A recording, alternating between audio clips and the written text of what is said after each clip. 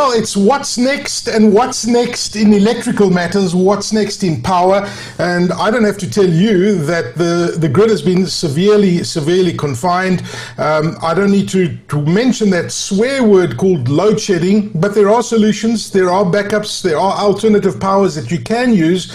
And this is what we're going to be discussing together with Eaton. And it's a great pleasure to welcome the Managing Director of EE Publishers, a man who's no stranger to the power issues and talking about power. If there's anybody that knows our electrical issues and what we need to do, is none other than Chris Yelland. And Chris, it's great to see you. How are you doing firstly? I'm 100%. Thank you very much. And to you, Aki, in your new life. I'm really excited to see what you're up to. No, thank you very much. It's very kind of you. Well, I've got to say, I've got an Eaton UPS, so I'm okay because load shedding is an issue. But Chris, how on earth are we still talking about load shedding and power issues? I mean, you've been talking about these things for over a decade.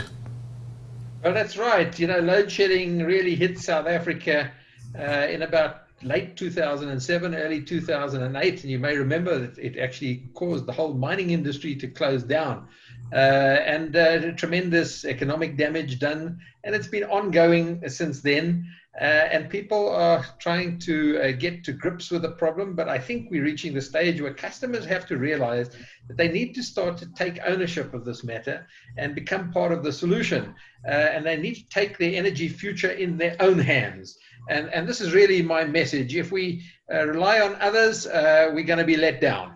So everybody needs to take a close look at what they're doing, the options that are available, and look after their own businesses, themselves, their families, and take ownership.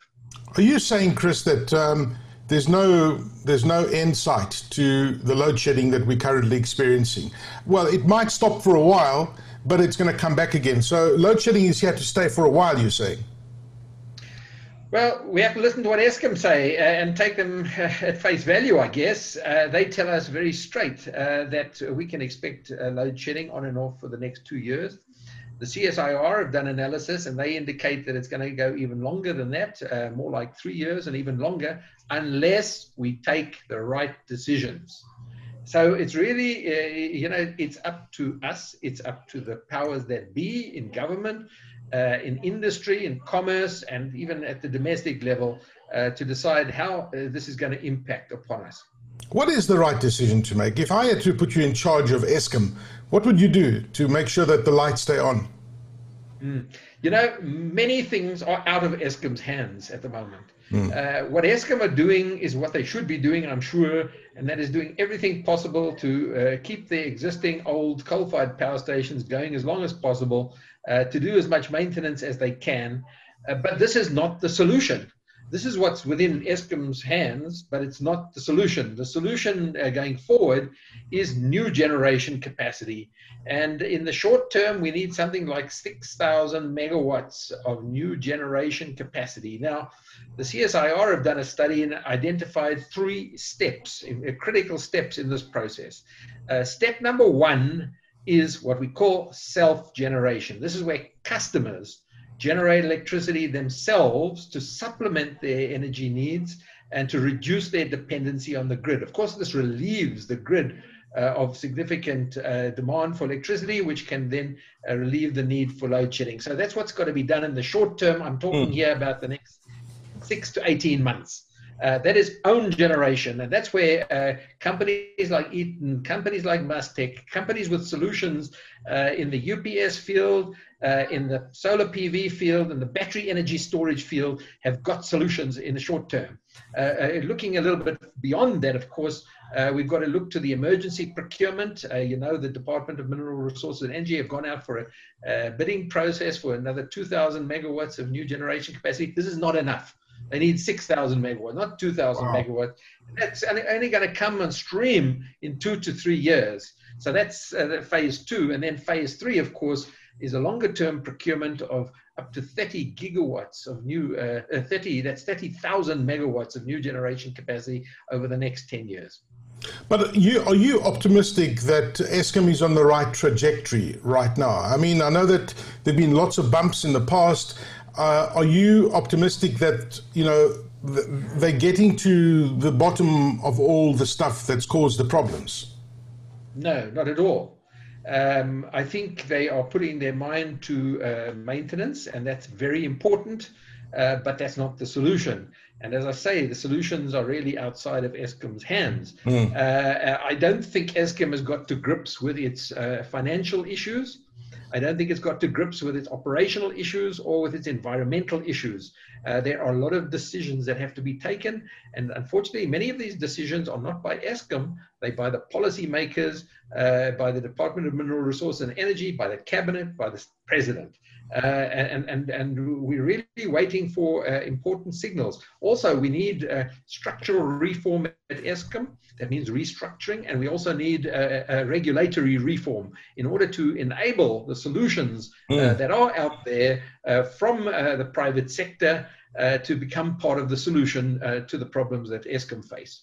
Very interesting. I note with interest what you say about self-generation. I mean, power is critical to business continuation, and businesses need to take things into their own hands. I've actually, in the last 2 months, actually, before this last patch of load shedding started, I put some solar panels on the roof of my home, and actually I purchased them from Mustec. Interestingly, we're talking about this company, and it's been a lifesaver of my, the continuation of my business and what I need to do. Self-generation, I mean, I'm a small fish in the big ocean, but big businesses need to spend a lot of money to follow this particular route, Chris. Yeah, look, small businesses, medium and large business have to be looking carefully at how they secure their energy future. As we are in this COVID-19 lockdown and many people working from home are beginning to realize that it's not just a convenience to have electricity, it's an essential in order to do business, in order to keep one's internet going, one's lights going, one's systems going, computer systems going, printer, etc. During up to 4 hours of load shedding, and sometimes even longer. So I think everybody, big, small, medium, we've all got to be looking to what is out there, what actually is out there, what can one afford, what is the business imperatives, what is the business case, and there are solutions. And depending on the nature of one's business, these solutions may be really worthwhile or may be marginal. But certainly as the price of electricity ramps up sort of unrelentingly, so the business case for alternative energy solutions becomes better and better. Well, fantastic. It's always good to talk to you, Chris Yelland, Managing Director of EE Business Intelligence. Thank you for those incredible insights and really painting a picture on the energy and where we stand with energy and what we as individuals need to do. Thank you for your time, Chris Yelland. Thank you, Aki, and all the best for the future. Best to you too. Thank you. Andrada Manu is the National Product Manager for Eaton at Mustec. Andrada, I mean, this is a massive market that's opening. I don't have to be telling you this. I mean, you know this. You can see the numbers, load shedding having an impact. But just tell us about, what kind of options and what kind of impact, firstly, this is having on the small business market. The load shedding and the power shortages that we're having must be driving your business in a very good way. It is, but it's also very destructive in a way, because all this load shedding is done, it kind of slows down the productivity. And I think as well, with the UPS specifically, we obviously do see an increase in sales, but also very much a demand for it. Where way before it used to be a commodity, now it's a must-have. Yeah. Well, I mean, I've actually got one of these devices here. It's actually an Eaton product as well. Now, just tell us about the different options. People get confused. They think that a UPS, an uninterrupted power supply will power your fridge and all those sort of things. But really, it's predominantly to be used for the technology in the home. Now, tell us about the different options that are available out there to small businesses, entrepreneurs, individuals, etc. Okay, so you get obviously different types of UPSs, from anything from an offline to an online to a three-phase UPS. The UPSs mostly keep IT equipment up and running, not fridges and microwaves. And obviously, depending on the specifications that the clients need, we can spec any type of UPS based on their requirements as well as the runtime needed.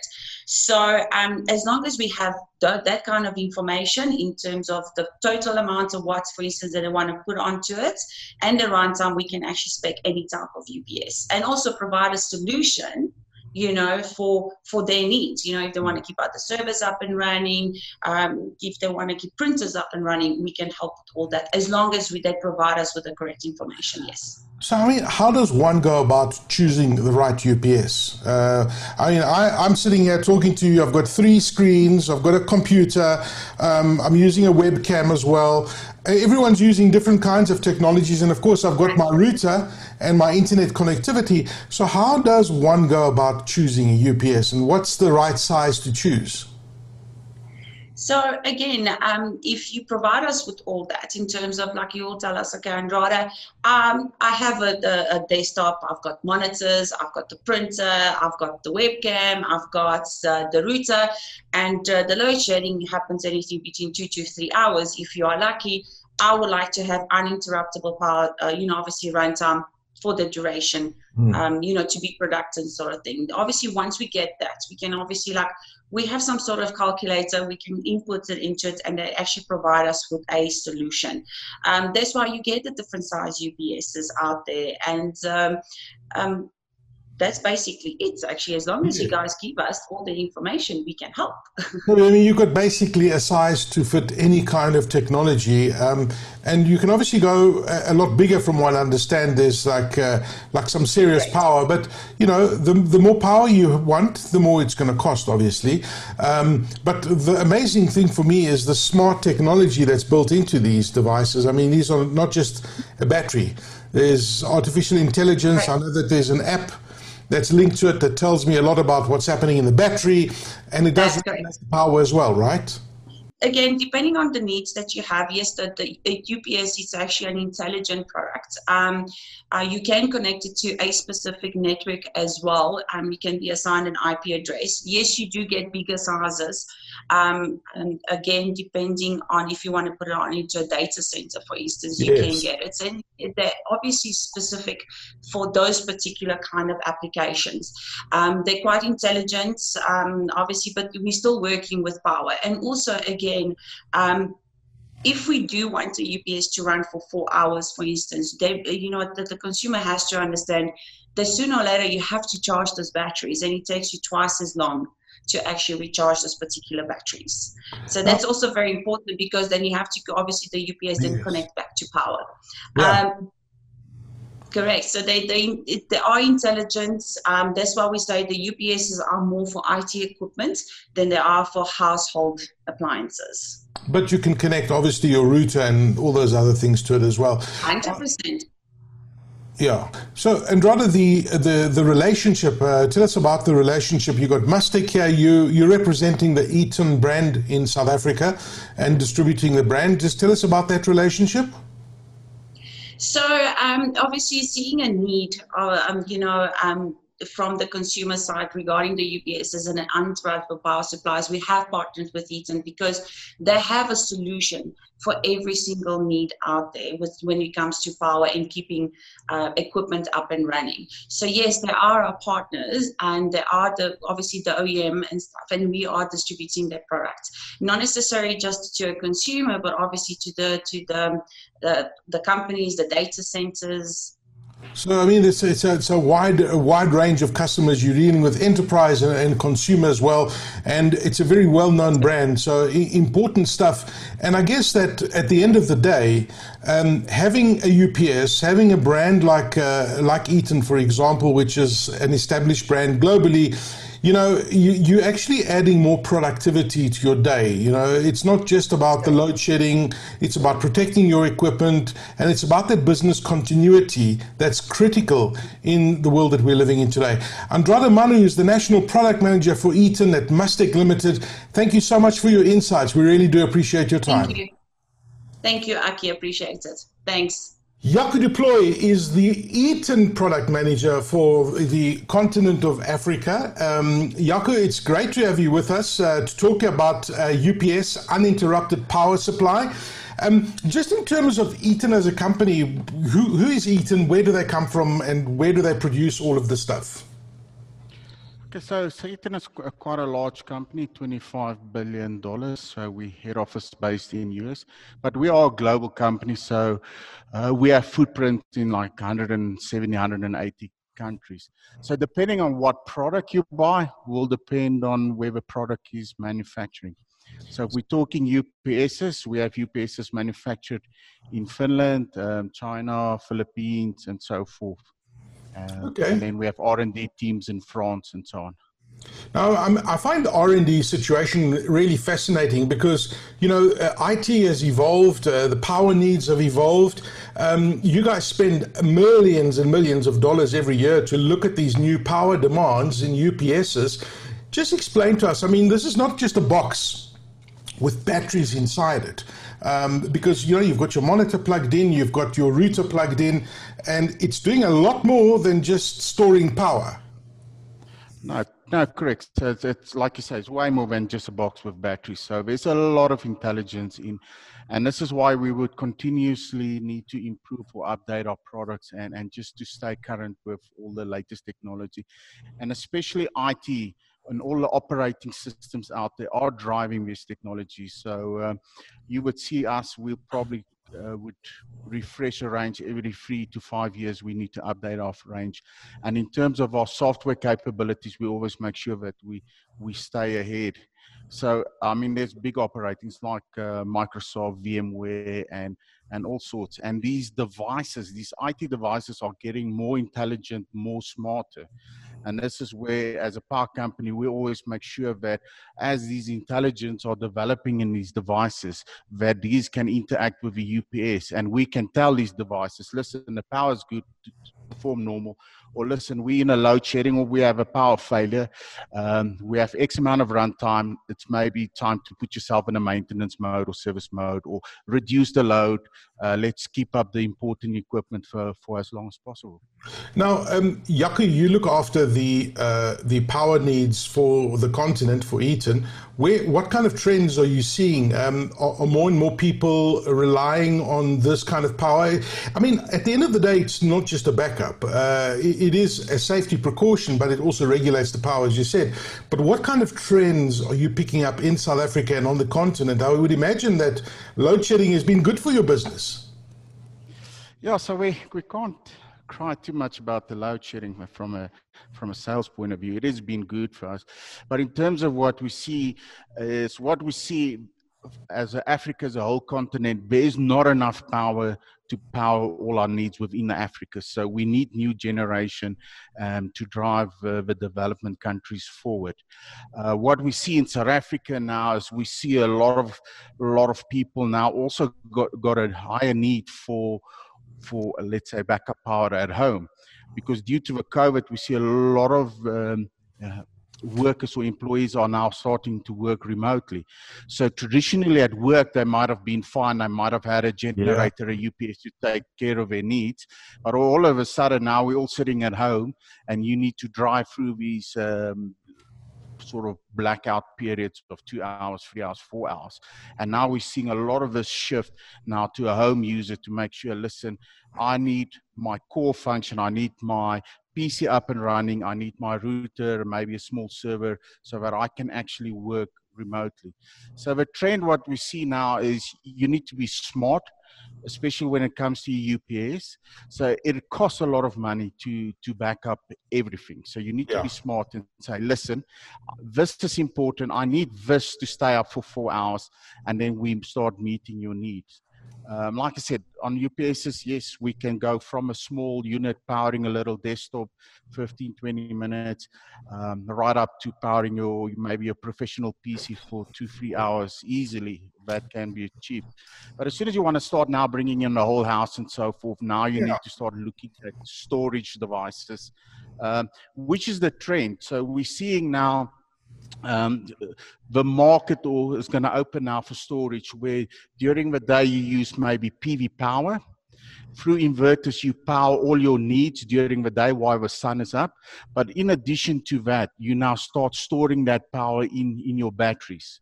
And then when it's in the evening, you can then do a discharge and use that stored energy.